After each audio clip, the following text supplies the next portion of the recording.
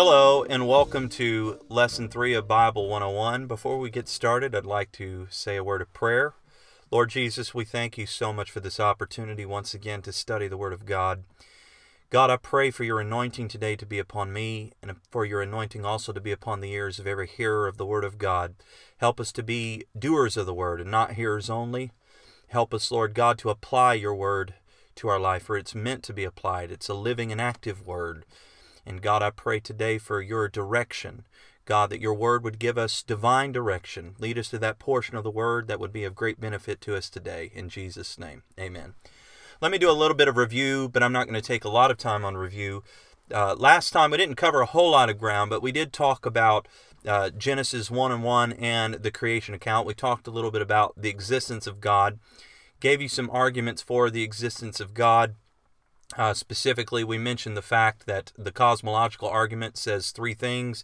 Everything that begins to exist has a cause. The universe began to exist, therefore the universe has a cause. We talked about the fine-tuning of the universe. We also talked about the complexity of the universe and complexity of the human cell and DNA.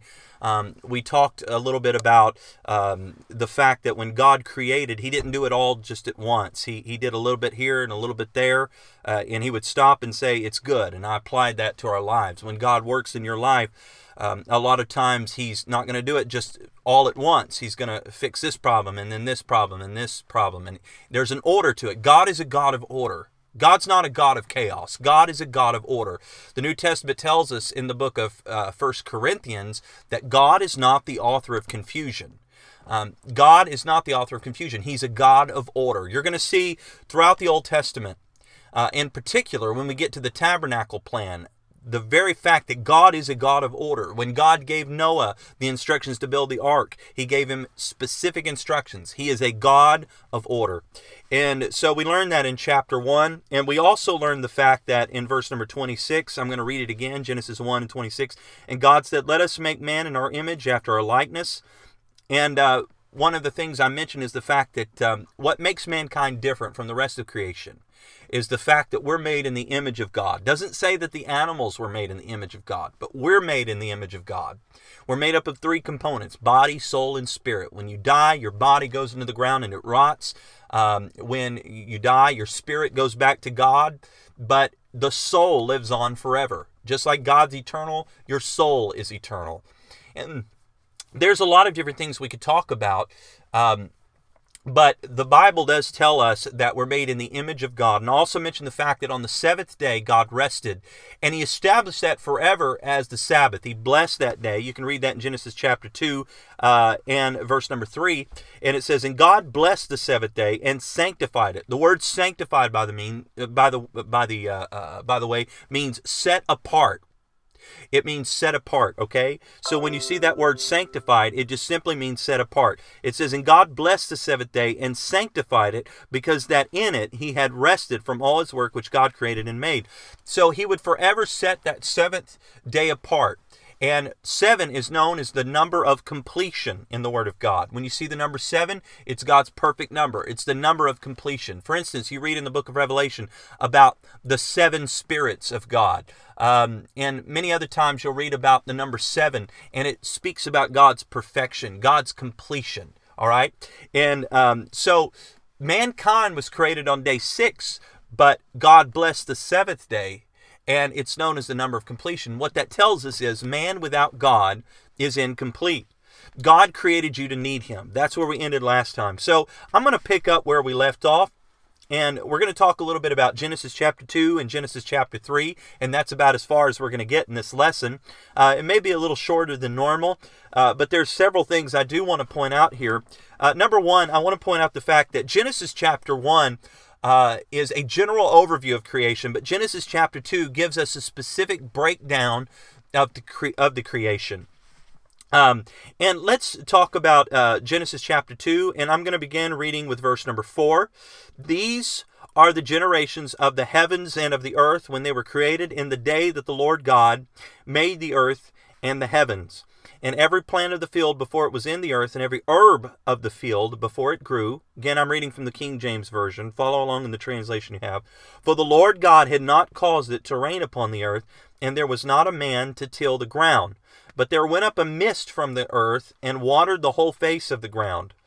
And the Lord God formed man of the dust of the ground, and breathed into his nostrils the breath of life, and man became a living soul. Now this is very beautiful, because when it came time for the first birth, if you will, God's creative act, the very first man that's born, notice what it says. The Lord God formed man of the dust of the ground, and breathed into his nostrils the breath of life, and man became a living soul. If you look up the word spirit, pneuma, it means breath. And one thing I find quite beautiful is that when you read in the New Testament, Jesus said, except a man be born again, he cannot enter into the kingdom of God. You can read that in John chapter 3 and verse number 3. And then John 3 and 5 says, verily, verily, I say unto thee, except a man be born again of the water and of the Spirit, he cannot see the kingdom of God. So you can't enter it, you can't see it unless you're born again. Now notice, he said, be born again of the water and of the Spirit. Now there's something I want to point out. If you go over to the book of John, and you look after Jesus resurrected, one of the things Jesus said was, receive the Holy Ghost, receive ye the Holy Ghost, and he breathed on them.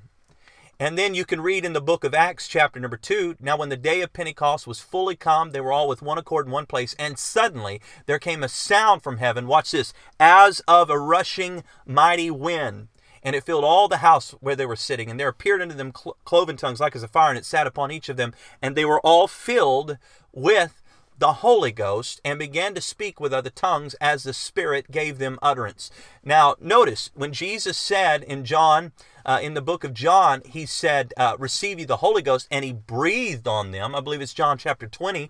And then you read in Acts chapter 2, when the Holy Ghost came in, it came in like a rushing mighty wind. Isn't it interesting that the very first birth, the first creative act, he breathed into mankind's nostrils to give him that natural birth. But then when it came time for the birth of the Spirit, Jesus breathed on them and said, receive the Holy Ghost. He spoke it in prophecy. And then in Acts chapter 2, it happened that it came in like a rushing mighty wind. I like to think of it this way. It's like the breath of Jesus followed them up to Jerusalem. And then on the day of Pentecost, that breath came in and filled them, and they began to speak with other tongues as the Spirit gave them utterance. Okay, so it says he breathed into his nostrils the breath of life, and man became a living soul. Again, it's the breath of God that caused man to become a living soul. And if I could go back to my point in the last lesson, we're created to need God. We're created to need God, okay? Let's go down to verse number 8. And the Lord God planted a garden eastward in Eden, and there he put the man whom he had formed. Okay, so God put him in the garden. All right, watch this. Verse number 9. And out of the ground made the Lord God to grow every tree that is pleasant to the sight and good for food. Now, that's a key word there, every tree that is pleasant to the sight and good for food. How many trees were in the garden? We don't know. We don't even know how big the garden was. But I imagine that there were hundreds, yea, even thousands of trees. And he said, he gave him every tree that is pleasant to the sight and good for food. But then watch this, the tree of life also in the midst of the garden, and the tree of knowledge of good and evil. Okay, and then verse 10, and a river went out of Eden to water the garden, and from thence it was parted and became into four heads. All right, I'm going to skip down here a little bit. Let's go to verse 15, Genesis chapter 2, and verse number 15. And the Lord God took the man and put him into the garden of Eden to dress it and to keep it.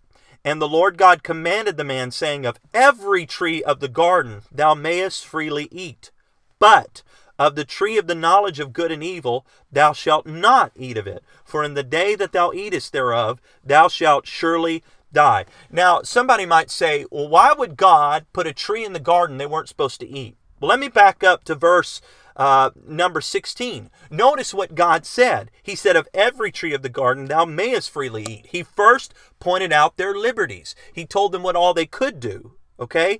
And again, we don't know how many trees were in that garden. There must have been a bunch of them. But God told him, he said, you can eat of any one of these trees. He said, but of the tree of the knowledge of good and evil thou shalt not eat of it. Okay? So, first of all, God told him what he could do. But he focused on his liberties before he focused on what he couldn't do. okay, on his restriction, singular. And he said, first of all, he said, this is what I don't want you to do. And then he said, secondly, he gave him a punishment. For in the day, now notice that key word there. That's very important. We're going to return to that later. For in the day that thou eatest thereof, thou shalt surely die. Okay, and so I want you to think about something. Number one, we're going to find out later that this tree of the knowledge of good and evil was in the midst of the garden. It was in the middle of the garden, in other words. And so they had to pass by it. They probably saw it every day of their life. How long were they in the garden? We don't really know. But they had to see this tree on a regular basis. And it's in the middle of the garden. And somebody might say, why would God put that tree in the middle of the garden? Let me return to that question here for just a moment and answer it. You know, love is not really love without a choice. If God had not given them a choice, then it would just be robotic. Their service to him would be robotic. God wanted mankind to be different from the animals. God wanted mankind to be different from the rest of his creation. He wanted mankind to have a choice. He didn't want just a robot. He wanted something that was going to love him, someone that was going to love him out of their own free will, out of their own free choice. Okay, now let's go to verse number 18. And the Lord God said, it is not good that the man should be alone. I will make him an helpmeet for him. That word helpmeet for him actually means I will make him a helper comparable to him.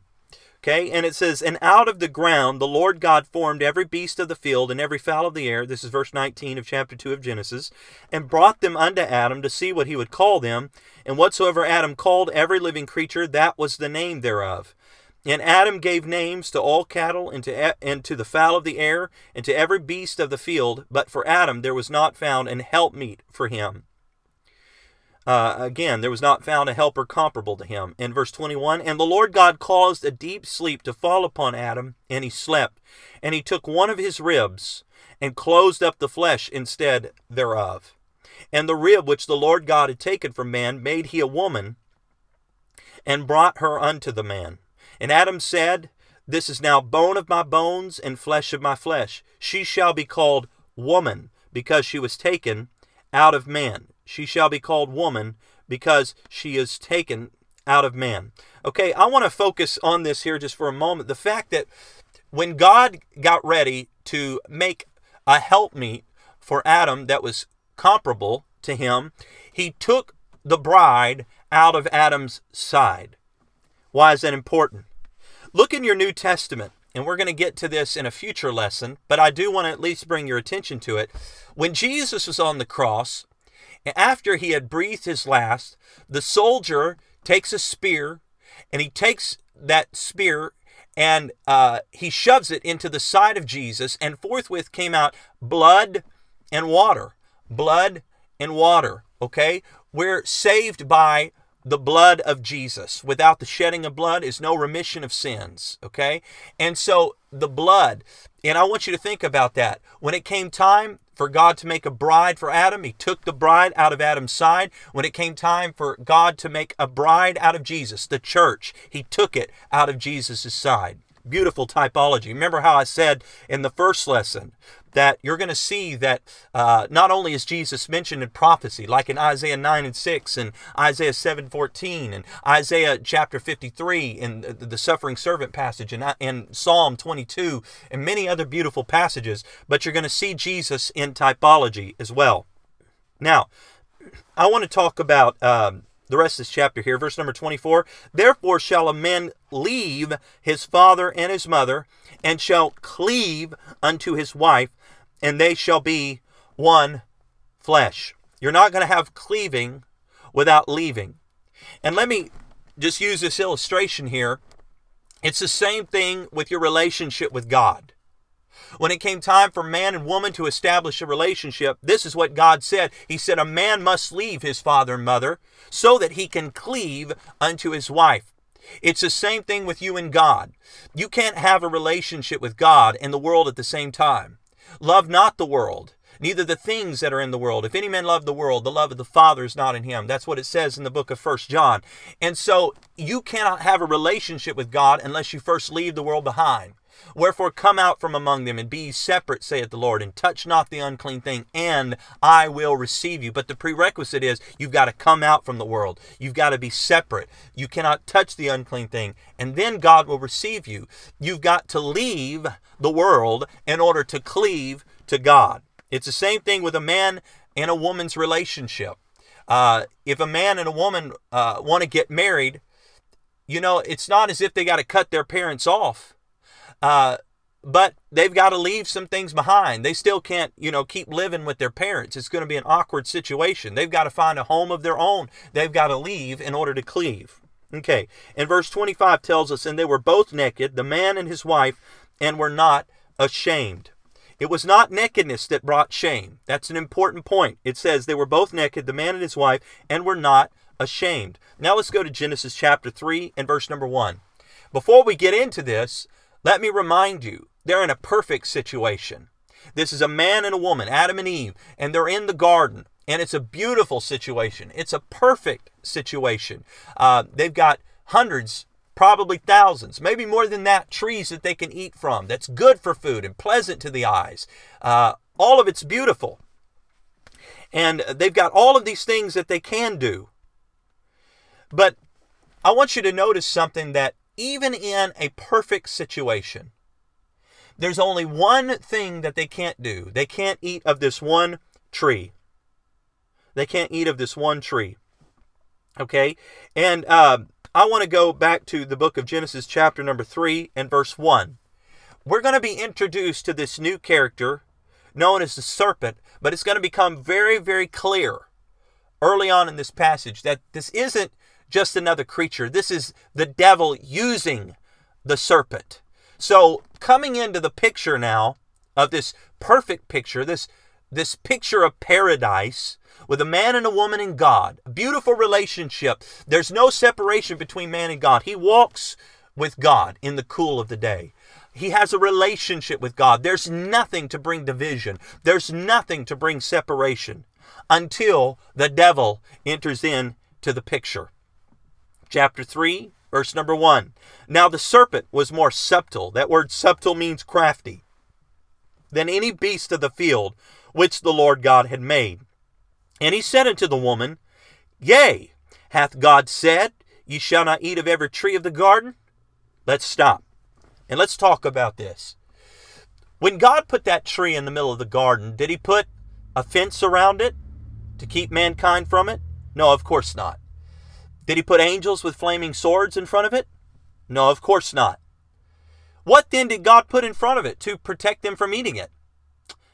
The answer is nothing but his word. His word was the only protection that they had from eating of that tree. He said, don't do it, and in the day you do it, you shall surely die. First of all, he gave them a command, and then he gave them a punishment if they disobeyed that command. So what do you think the devil's going to attack? The first thing he attacks is that protection that's around the tree, the word of God. He says, Yea, hath God said, You shall not eat of every tree of the garden? Two things I want to point out. Number one, he says, did God really say? It's the same thing in our world today. The devil wants to attack the word of God. The word of God is under more attack than it's ever been. The Bible's under attack in universities. The Bible's under attack by scientists. The Bible's under attack by governments. The Bible is under so much attack. Satan's strategy has not changed. There's nothing new under the sun. His strategy's the same old strategy that he's always used. He attacks the Word of God. Why? Because that's the only thing that's going to keep you from sin, is your knowledge of the Word of God. David prayed in the book of Psalms, and he says, Thy Word have I hidden my heart, that I might not sin against Thee. It's that Word that's going to keep you from committing sin, your knowledge of the Word. And so the devil's going to attack that word. He wants to destroy your faith in God's holy word. He wants you to think that there's contradictions in the Bible, so that you'll just discount the Bible and not seek to live by the Bible. But I want to tell you something here today. You can trust the word of God. You can trust the Bible. And so the devil, his first thing is, Yea, hath God said? Putting a question in the mind of Eve. Ye shall not eat of every tree of the garden? Now I want to also present this to you, that apparently Eve was standing there looking at this tree, and the serpent saw an opportunity to talk to her about that tree. And so he said, hath God said, you shall not eat of every tree of the garden? So remember, God, when he gave the command, he said, of every tree you can freely eat.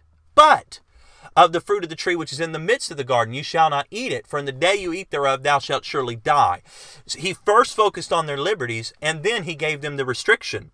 Well, the devil focuses on the restriction, not the liberty.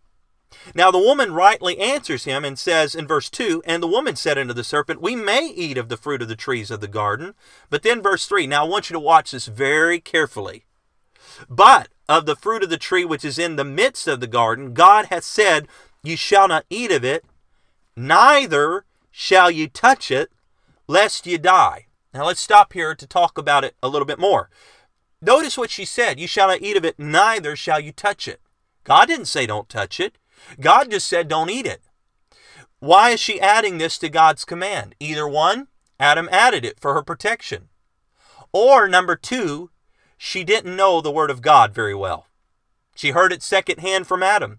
You know, it's kind of like that game of telephone. You ever played that game, where you whisper something to, you get a line of people up together, and the leader of the team whispers something to the first person, they whisper it to the next person, they whisper it, and by the time it gets to the end of the line, it's totally misconstrued, and it's not even the same sentence. Well, it's the same thing here, you see, because Adam received this command from God. You can read that in chapter 2, and then he had the responsibility to tell his wife about the command.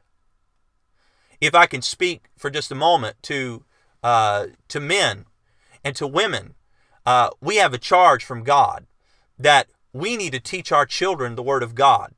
We need to be careful to teach them the Word of God, not the opinions of man, but the Word of God. Now, getting back to our subject, Adam was in charge of telling Eve. Now, either he didn't tell her correctly, or Eve just didn't remember correctly. But when the serpent saw that Eve didn't know the Word of God very well, he proceeded to go to this next argument. And the serpent said unto the woman, ye shall not surely die. Now, I want to show you something. Flip back to Genesis chapter 2. And let's go back to the initial command. Okay? In verse number 17. But of the tree of the knowledge of good and evil, thou shalt not eat of it. For in the day that thou eatest thereof, thou shalt surely die. God said, thou shalt surely die. Notice what the serpent said in verse 4. Ye shall not surely die. He added one word.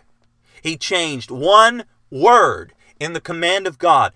Let me tell you something. One word makes all the difference in the world. One word makes all the difference in the world. When it comes to the Bible, when it comes to the Word of God, it makes all the difference in the world. Make sure you know the Bible, because if you don't know the Bible, the devil's going to take your mind and he's going to twist it up like a pretzel.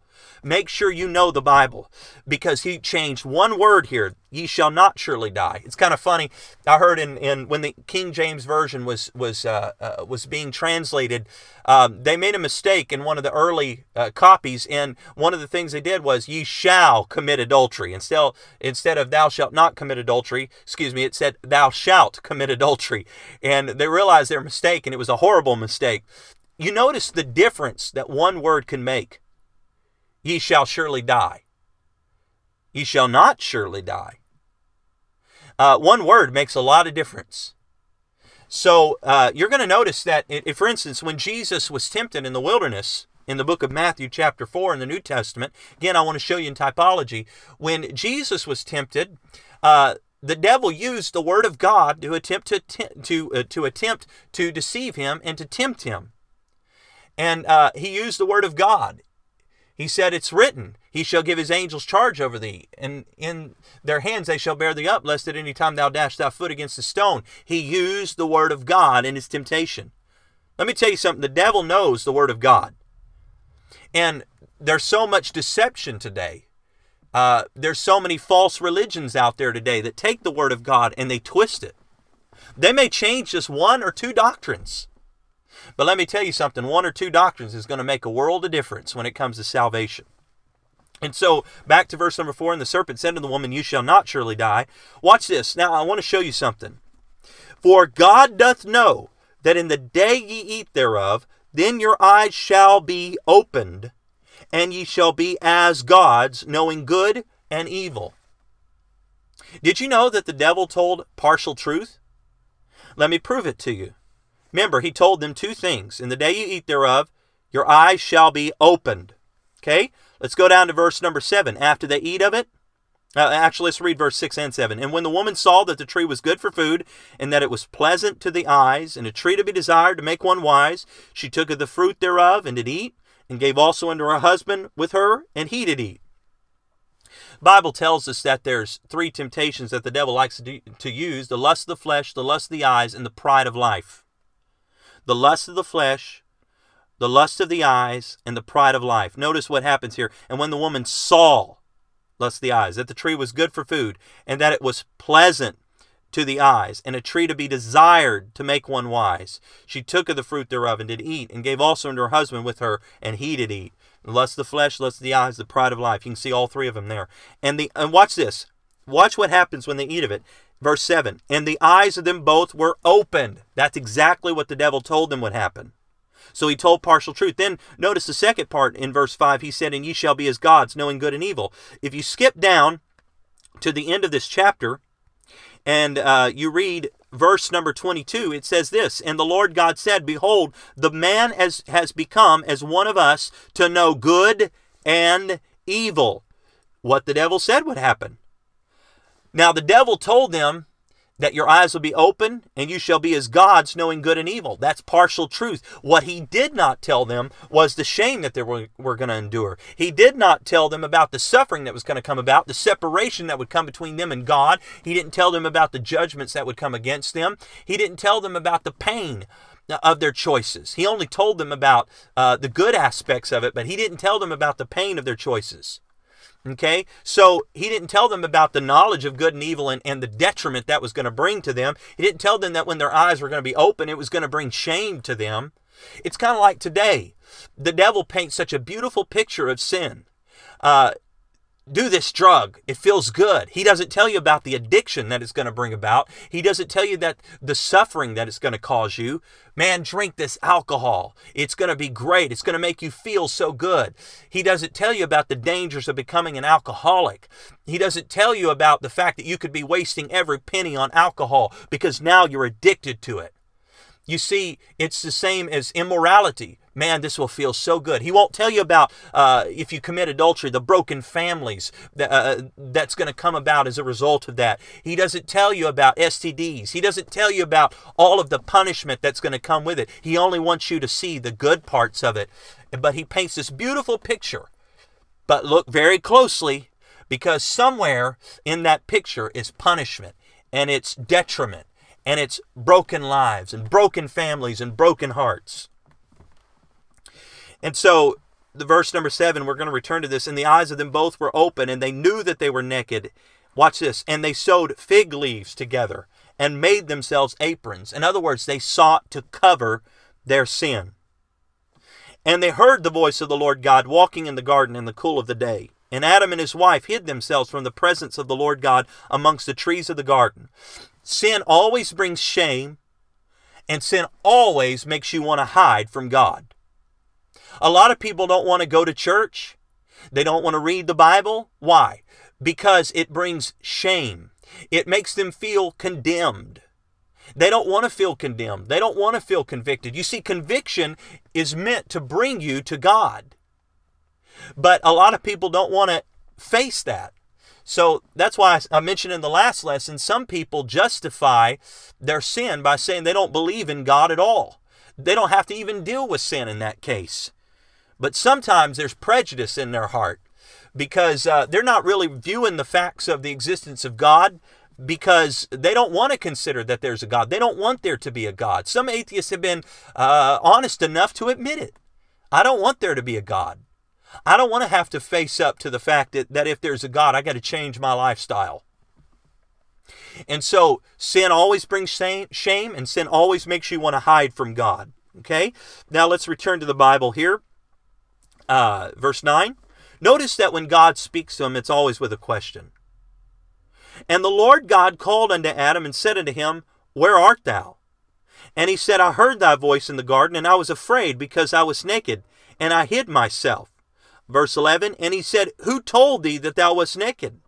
Hast thou eaten of the tree whereof I commanded thee that thou shouldest not eat? Again, it's always with a question. Always with a question. Where art thou? Who told thee that thou wast naked? Hast thou eaten of the tree whereof I commanded thee that thou shouldest not eat? Now he's presented mankind with an option.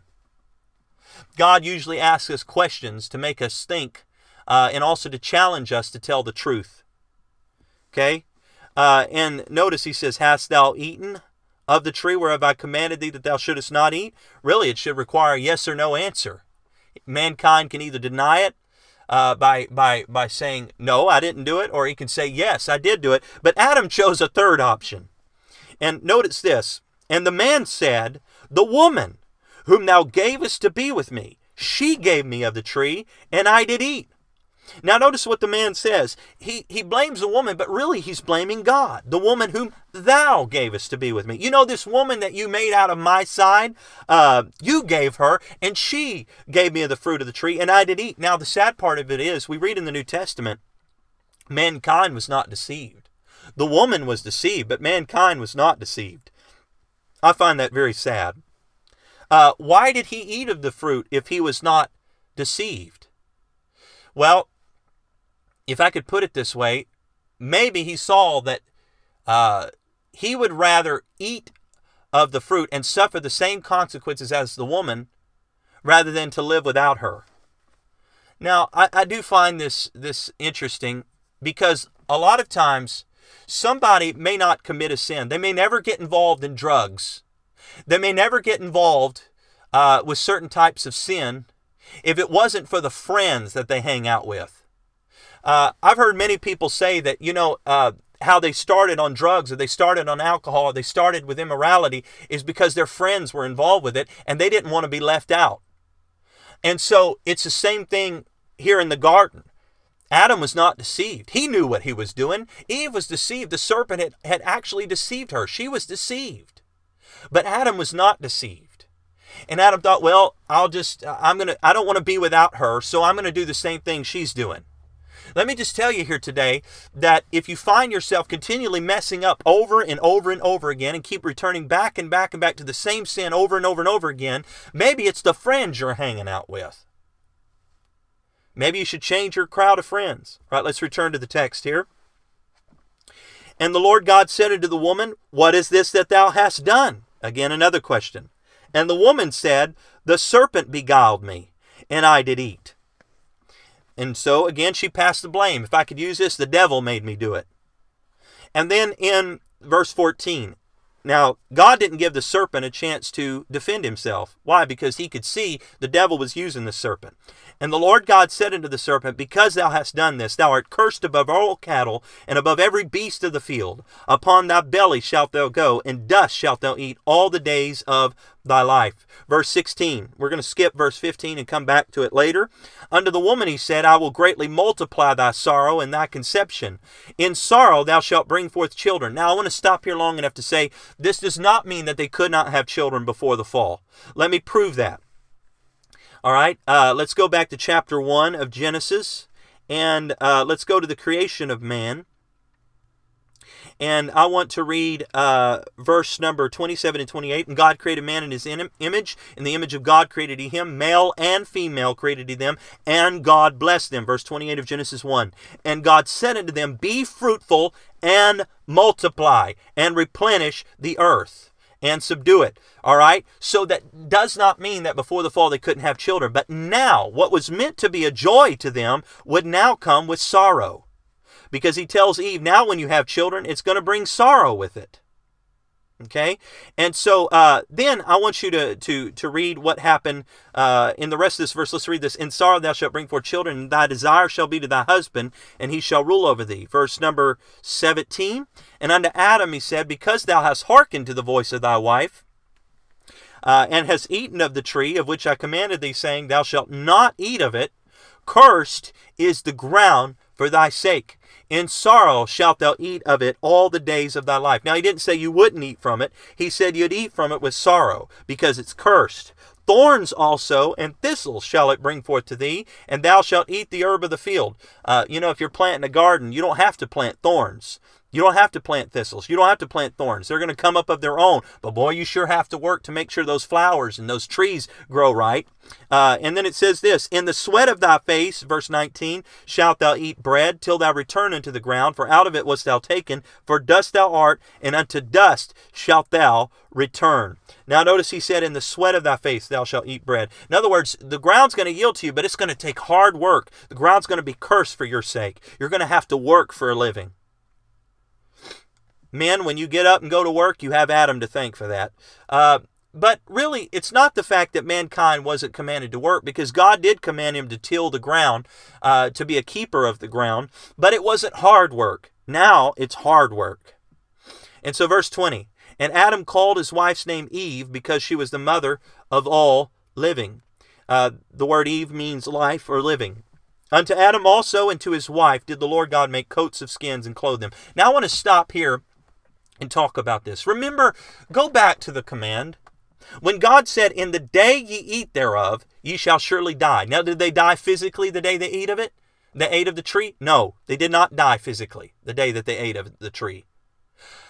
But you could say they died spiritually, because we're going to read later, they were cut off from the presence of God. That's true, because spiritual death is merely separation between man and God.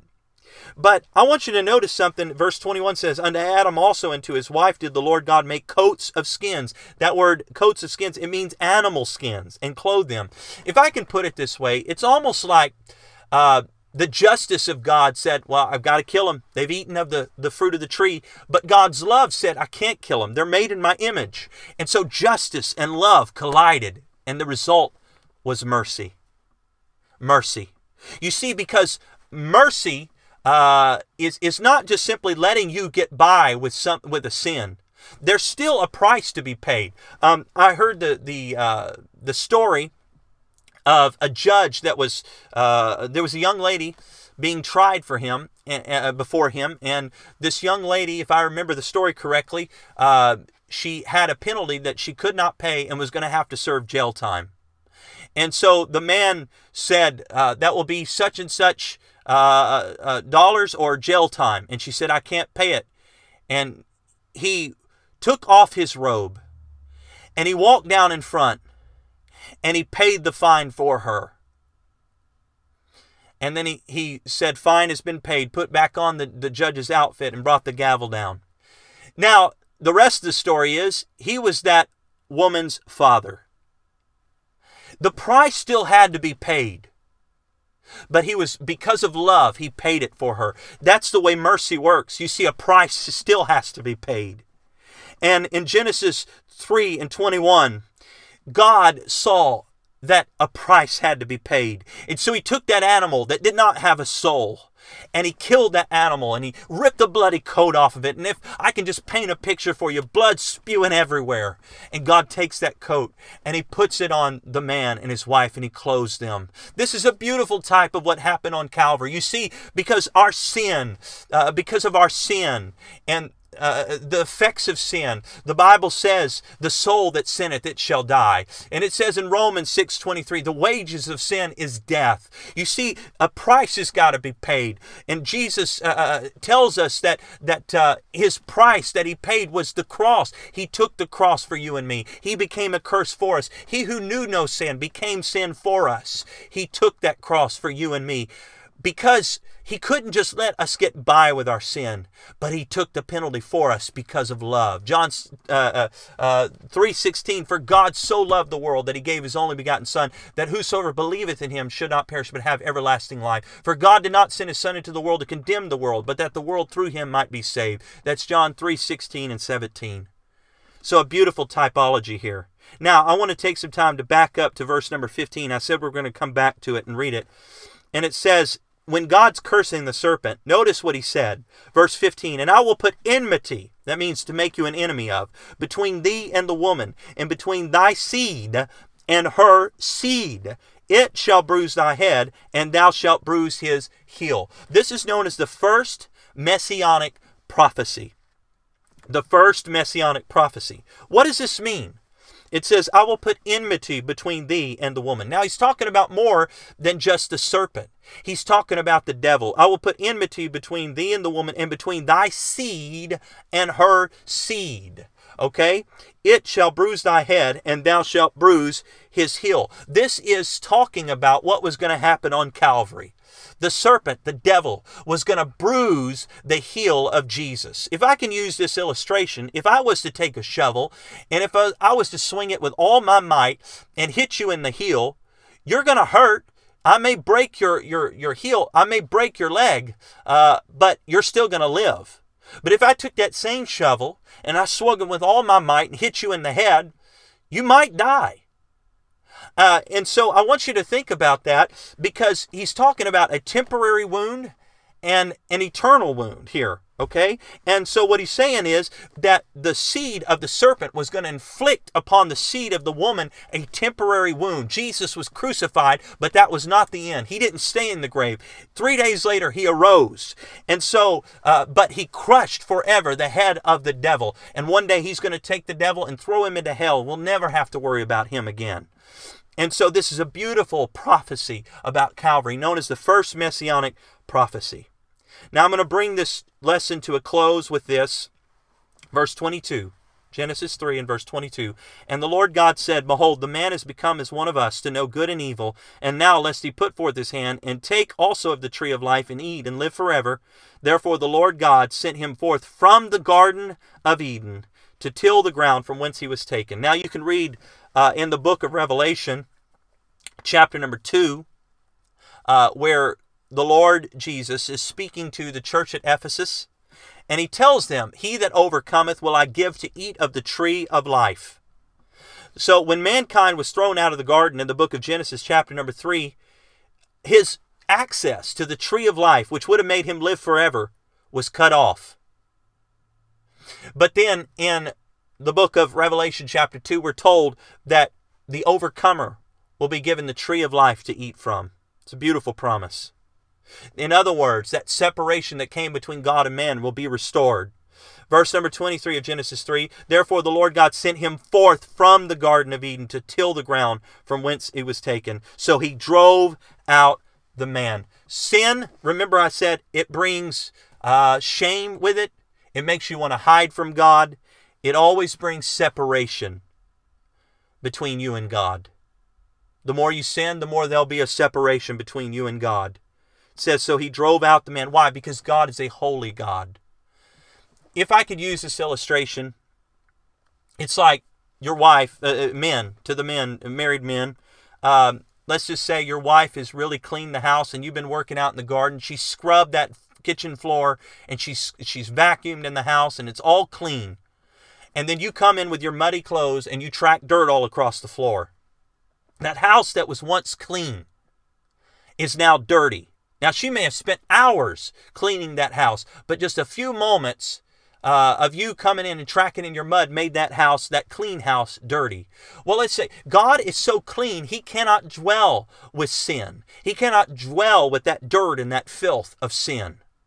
And so God could no longer dwell with mankind because sin entered into the picture. Man was no longer clean. Now he's dirty.